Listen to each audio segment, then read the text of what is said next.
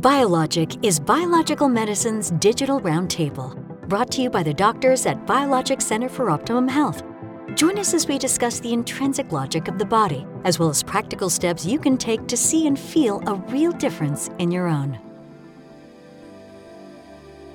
All right. Welcome, everybody. We're going to be talking about Th2 dominance and how we can bring about balance to our immune system.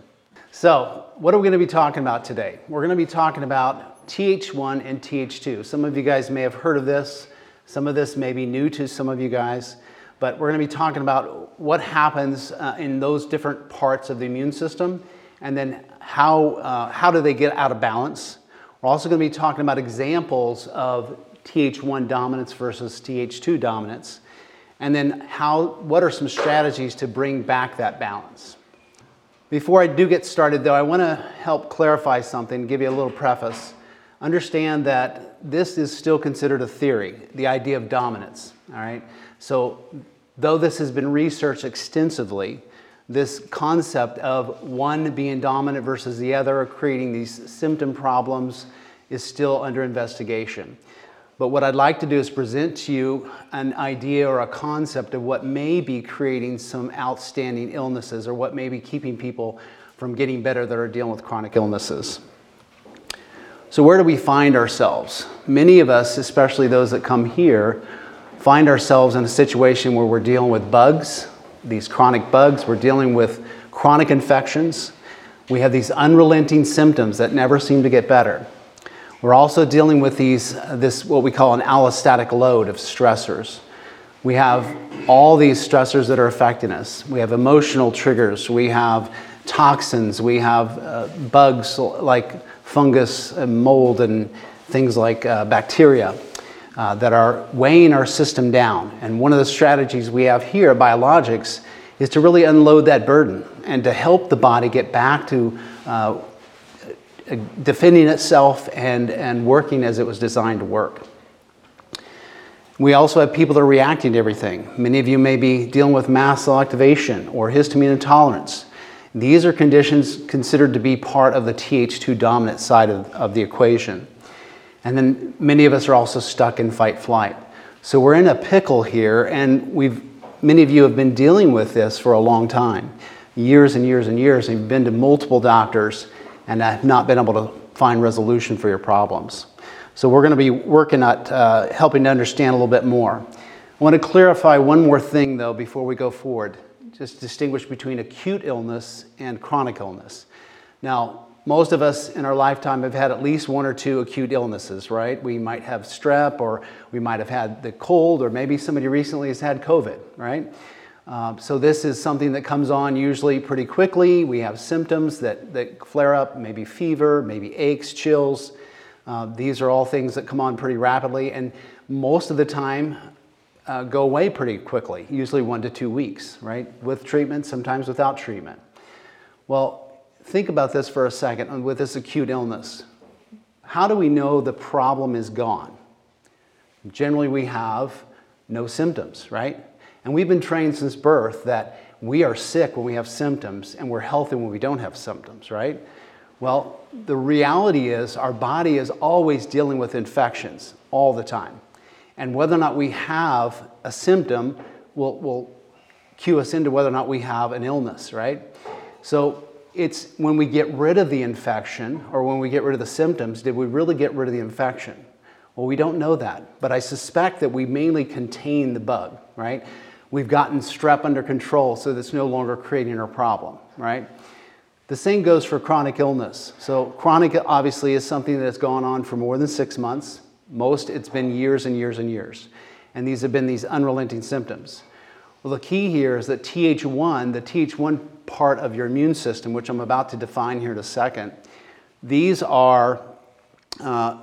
is a crucial component of whether or not we overcome illnesses on a regular basis. You all know of people that have gotten sick with every single bug that's come along, and you have some that have never gotten sick, or they don't ever appear to be sick. Well, it's just that their body has a better strategy of dealing with those bugs, better than the other person. So if you have difficulty in overcoming chronic illnesses, you're going to have a problem with your Th1 and you're likely shifted over to Th2 dominance. So let me explain what this is, all right? So Th1, Th2, these are thymus helper cells. And the thymus is part of our immune system. Before they become Th1, they are Tho. And this is kind of a progenitor cell or a naive cell. And so it can actually distinguish, almost like a stem cell, it can distinguish into either Th1 or Th2. Well, your Th1 is part of your innate immunity. This is what we call the cellular mediated immunity. It's happening within the cell. This is where the viruses set up shop. They will go into the cell, they will start to steal some of the resources from the cell and start replicating themselves. Same thing with the bacteria. On the other side of this is Th2. This Th2 is the humoral immunity, also known as adaptive. So this is what we have to learn, right? It's called humoral because it's part in the blood. So humor is the blood, right? So these things are happening within the blood, whereas the other things are actually happening within the cell. So once the virus or bacteria replicate, they start to spread via the bloodstream and then starts attacking other parts of the body. You start having these more systemic symptoms.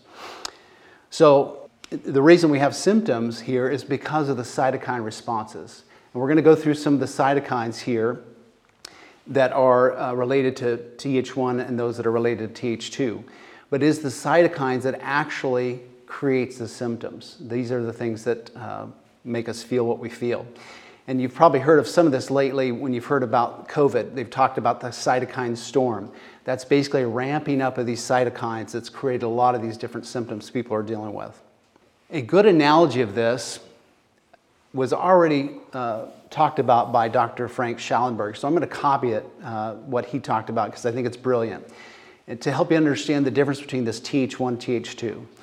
So if we were going to war, let's say we were attacked by one of our bordering countries, and they started shooting missiles in our way. Now I know it's hard to believe that Canada has got that many missiles, but they probably do, right? But let's say they start shooting missiles at us, and we just happen to be on the council that's advising the president, right? If we're advising them, our first strategy obviously is we have to defend against that. We have to shoot up anti-missiles. And so we're going to start doing that. Well, what happens if this country has actually been working on this for a while? They've been planning this war for a while. They've produced many, many missiles, more than we actually have anti-missiles. So then we get into a situation where we can't defend against those, right? So our next strategy is going to be, hey, we've got to take out those missile launchers and we've got to take out those factories that are producing all these missiles because they're putting out more than we can actually defend against. So Th1 is actually taking out the factories. So we're going to go and we're going to blow up those factories, we're going to blow up the launchers, and then we're going to win the war that way, all right? The important thing here to note is that we need both of these, and we really need them kind of in a balance. And this is what we're going to try to do is shift back away from either a Th1 dominance or a Th2 dominance back to this balance where we're using both parts of the immune system. So this balancing the scale is important, and this again is this theory that is still out there, and they have not completely solidified the theory. But when one is dominant, it actually sends out cytokines to suppress the other. So if you're in a situation where you have Th1 dominant, which is really more ideal as long as it's not too far the other way, it's going to suppress some of the Th2 activity, cytokines, okay? Vice versa, if you have Th2 dominance, you're going to suppress the Th1. Well, this is where we find a lot of our patients. They're stuck over here in this dominance where their good innate immunity is actually not working like it's supposed to, and so they can't fight off these viruses and bacteria. So we're born with this innate immunity, we have a lot of this, and then the Th2 we're actually having to learn when we come into this world. And we have to kind of develop this FBI list that has a list of, okay, these are all bad guys, and we need to make antibodies against them. If we have this in balance, then we have a good working system. So what are some of the Th1 dominant illnesses? Some of these you've heard of: multiple sclerosis, ALS, Hashimoto's, this would be that autoimmune thyroiditis. Also things like irritable bowel syndrome, type 1. These are going to be all of your autoimmune conditions. And there are also autoimmune conditions on the Th2 side, but these are the ones that are more prominent for the Th1. So this is where the body has attacked itself. It doesn't understand that this is healthy tissue. When you're in the womb, your body is making a catalog of everything that is considered self and everything that is non-self. So everything's self, where it's like, don't attack this. Everything's non-self is considered to be an antigen. So it will attack those, right? So when it starts getting confused as to what is self and what is not self, it starts attacking itself. And there's a lot of work that needs to be done on that side, but we're going to focus more on the Th2 dominant side in this lecture. When we think of Th2, we're looking at histamine intolerance, mast cell activation, chronic fungal infections, viral infections, bacterial infections, and things like atopic dermatitis and other skin conditions. These are things where there's a lot of release of cytokines, a lot of histamine being released. We're going to talk about how mast cells get activated here in a second and how they release lots of histamine, creating a lot of this heat and inflammation. There are other factors that affect the shift as well. And so we talk about this dominance more as a shift one way or the other. In this case, we're talking about a shift to Th2. So one of the main ones here is understanding what is happening with the body. There's these two competing theories, the germ theory and the terrain theory. So Lister, maybe you know some of him, Dr. Lister was the one that came up with the antiseptic idea. He had this crazy idea about telling these surgeons that would go right from surgery without washing their hands, going right into the delivery room and delivering babies. Now, everybody in here would say that's foolish, right? Why wouldn't you wash your hands? You're probably going to kill these babies, kill these mothers. Well, for a long time, he had to actually convince these doctors that this was a good idea. And obviously he did, and he saved thousands and thousands of babies and moms. But he went on to think that the problem was the germ.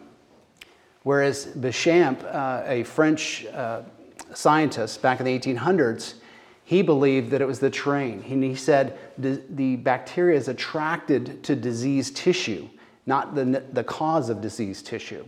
So there's this debate going back and forth continually. Now, we believe that it's a combination of germ, understanding that the germ is a threat, and then also understanding that the terrain is a problem as well. So by balancing both of those, going after microbes, supporting the body, then we have the best chance of helping the body return. Another concept you have to understand is a mental concept of are you a victim or are you a champion? Many people, especially if they've been beat down again and again and again, they get this concept that I'm just a victim, I can't do anything, my body is just broke, I have no way to overcome these problems. And there are others that are champions, and they say, you know what, no matter what, I'm going to fight this thing and I'm going to win. And they keep going until they overcome this problem. Some other major things that may play a factor are oxidation. Free radical damage will create damage to tissues that leads to more oxidation in the body. This is going to shift you away from Th1 and more towards Th2. A big one is also mercury exposure. Now, we get mercury exposure in many ways, in the fish that we eat sometimes, in the vaccinations we get, but this mercury exposure will actually decrease your glutathione production and then making you susceptible more to this Th2 dominance. It is also one of the trails that leads up to a problem with mast cell activation. We mentioned glutathione already. Well, glutathione is a huge component of helping you to detox, but also helping with your immune system. And so if your glutathione is low, and many of these studies show that low glutathione is equivalent to elevated interleukin-4, which is one of the cytokines for Th2, thus making them think that this is shifting them over to Th2. Other things like sleep deprivation. If you're not able to get sleep, this is a crucial component. Mom always used to say, you've got to get more sleep, right? It's going to help you overcome illness. Well, we know that creates a shift also over to Th2.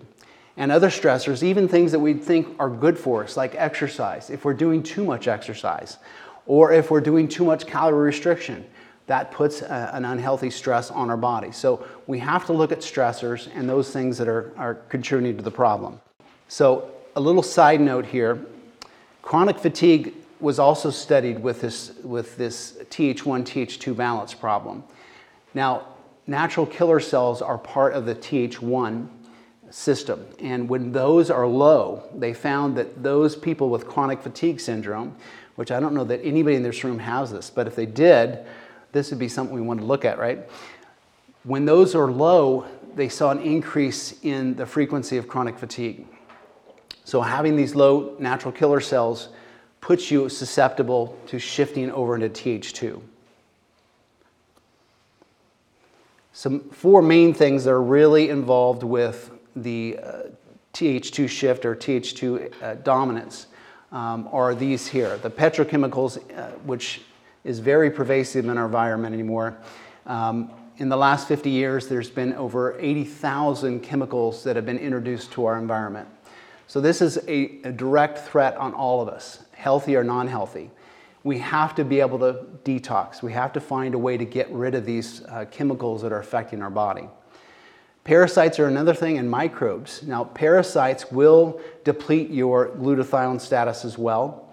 They will wreak havoc in your gut, and they create a shift in your immune system as well. We also know that microbes like Bartonella, Borrelia, these will actually shut down or shift you over to Th2 in order to steal some of your resources. These guys are kind of parasites on their own. They come into the cell, they start to make some shifts in the cell so they can steal these resources and start replicating. That's their whole goal. So we need to kill the bug, but then we need to shift the body back so that we're not susceptible to more of those bugs. Now, vaccinations is an interesting one because the vaccination concept makes a lot of sense. If you look at vaccinations, the goal was, since we come into this world with hardly any Th2, the goal is to give it a little bit of the dose of the bad guy so that it can record that and build antibodies against it. So then when it does get exposed to it later on, it can actually overcome that virus or that bacteria before it overcomes us. You see, the reason that we have this damage that happens from this bacteria is because it's able to populate faster than we can actually build antibodies. And so by giving this small vaccine, the concept really kind of makes sense that you'll learn, and you'll learn that these are bad guys, you already build these antibodies. Well, that's great when you maybe had 5 or 10 when I was young, right? So that puts me up a little bit. But nowadays, it's 38 before the age of 5. Do you realize that the whole reason that these vaccines work is because they cause an injury to the immune system? They cause an insult. They'll use aluminum adjuvates, they'll use mercury.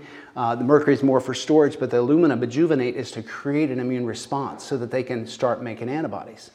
Again, on a small dose, maybe not so bad, but why do we need 38? So there's the problem with the vaccinations. Now, we've already mentioned stressors. Most of us have at least 1 or 2 things that are stressing our systems. We have toxins that are stressing our systems.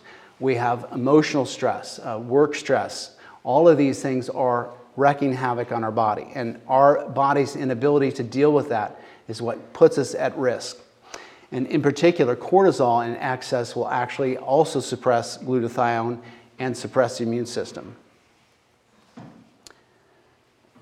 So if you want to find out more about where you're at on Th1, Th2 scale, there are some tests that are available. I don't know the costs, but some of the cytokine testing for Th1 are going to be interleukin 12, interleukin 2, also NK killer cells, and the interferon, gamma, would be another one that would help you to see how strong that part of the immune system is.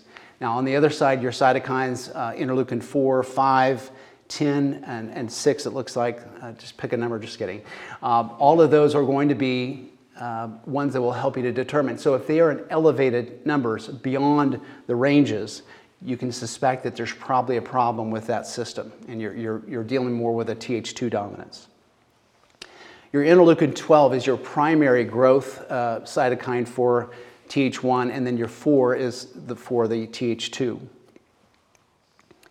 So what are some strategies for dealing with this Th2 dominance? How can we bring this back to balance? What can we do to actually help this situation? And one of the reasons why this is still a theory is because they've been trying to find a drug that's actually going to shift you back out of Th2 or shift you back out of Th1. And they have not found one.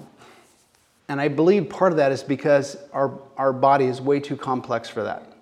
And so for us to say we've got a specific antimicrobial here, or we have a specific detox thing that's going to help you, is going to be just as foolish. The important thing is we look at things that are already beneficial for the immune system. So let's go through a few of those. DHEA, we already mentioned cortisol. And many of you may know about the pregnenolone steal, how when we have a lot of stress, we're using up a lot of our hormones to make cortisol, right? Well, DHEA often gets drained because it's on the other side of that. And that's what goes into progesterone, estrogen, testosterone. So when those are low, it's probably because we have a lot of stress and we're using up a lot of that potential pregnenolone into and converting it into cortisol. Well, DHEA allows you to kind of buffer that. So it's going to give you a little bit more support in that way. So it's been shown to actually help there. Selenium is probably one of the most important things that you can do. In fact, as it relates to some of these viruses that might be running around, this might be good at helping to balance things and support the immune system. So this enhances Th1 activity and suppresses Th2 activity. And by doing this, it actually helps to improve antiviral, antifungal, and antibacterial treatments. Other things like astragalus in mushrooms, the beta-glucans in there help to improve Th1 activity as well.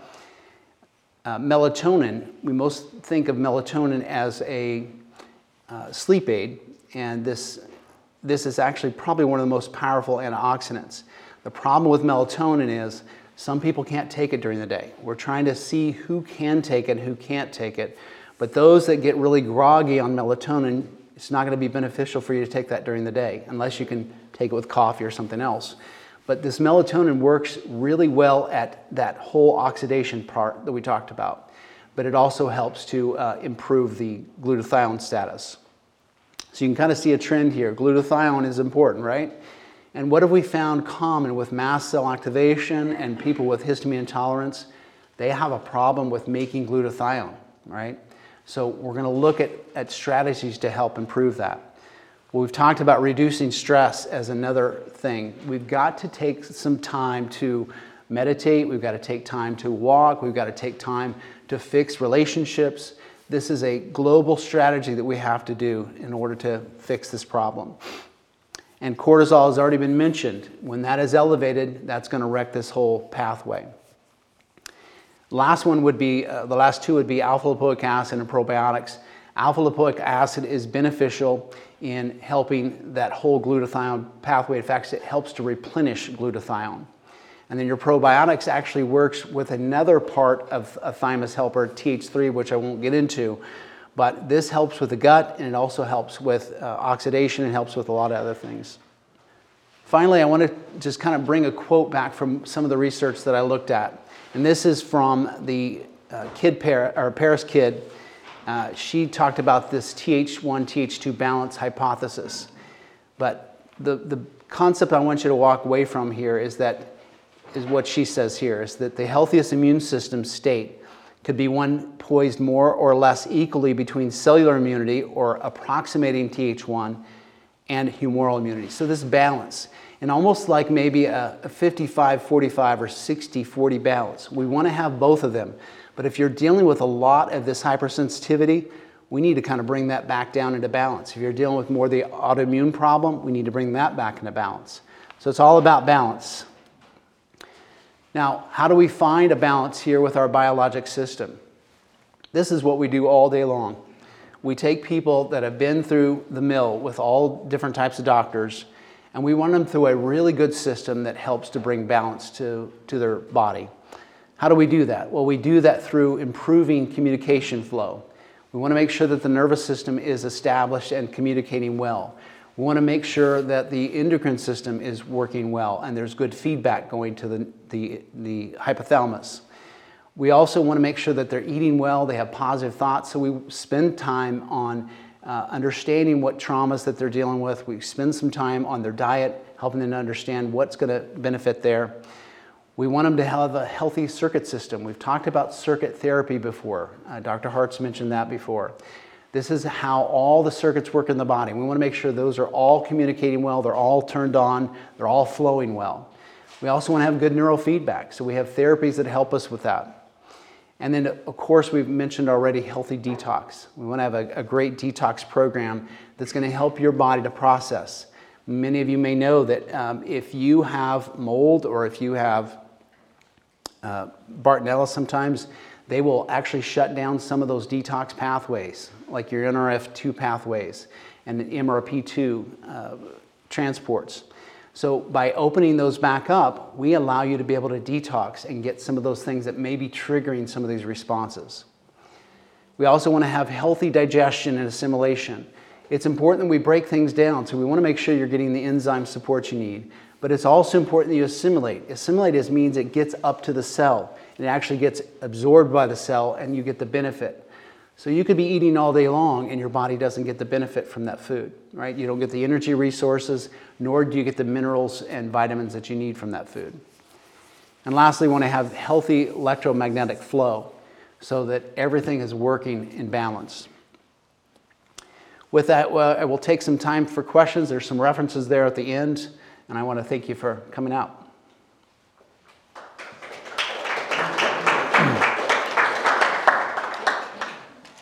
Questions? Yes? You mentioned melatonin. Was that just in respect of taking that during the daytime, or is that? No, if you can take it at night, it will also help with that serotonin pathway, but then it will also help as an antioxidant as well. Good question. Regarding to that, how much do you take, or is it, do you just? So that's an interesting thing. There's been quite a bit of study. I've been doing some research on that.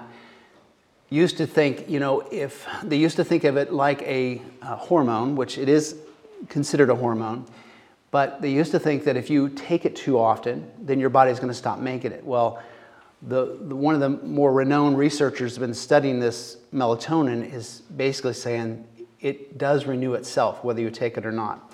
And he even recommends a higher dose of melatonin. So what you want to do is kind of play around with it. Obviously, talk to your doctor, but the idea of even, he suggests that you could even go all the way up to a milligram per pound of body weight, which is a significant amount. But we're stuck over here in the 3 milligrams to 10 milligrams and thinking, I'm taking a bunch. But maybe we explore with the idea, especially if you're not one of those people that it's more, creates the grogginess. Maybe we explore more of that idea of increasing that so that you can get more benefit from that. So. Yes? Because I do take a high dose of melatonin at night and have been for some time since I Right. I thought I read on your website where you do a low dose affects this T1 and the higher dose might be affected T2. What is the ultimate? As far as you mean how much? I don't know if it makes me tired during the day, to be honest with you. I've never tried it. Okay. Would it be beneficial if I did a low dose during the morning and the higher dose at night, as far as you know? I don't know that really matters. It's really more the amount that you're having per day. And so if you are if you've had some benefits and you feel like it's waned a little bit, maybe you increase that a little bit. Obviously, you want to work with your doctor there and see what they recommend. But the idea is to kind of bring that up and not be afraid of it. I mean, I used to be afraid of it because it was like I don't want my body to not make that anymore.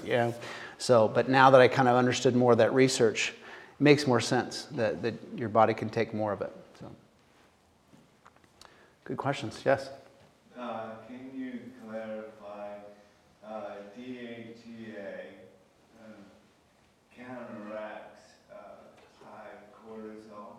So it doesn't counteract it. It just provides you a little bit more benefit. So DHEA kind of has a calming, whereas high cortisol is going to create a little bit of more anxiety. But the DHEA is just kind of providing a buffer so that your body has enough cortisol and it also has enough here to make all these other hormones and also have this calming effect.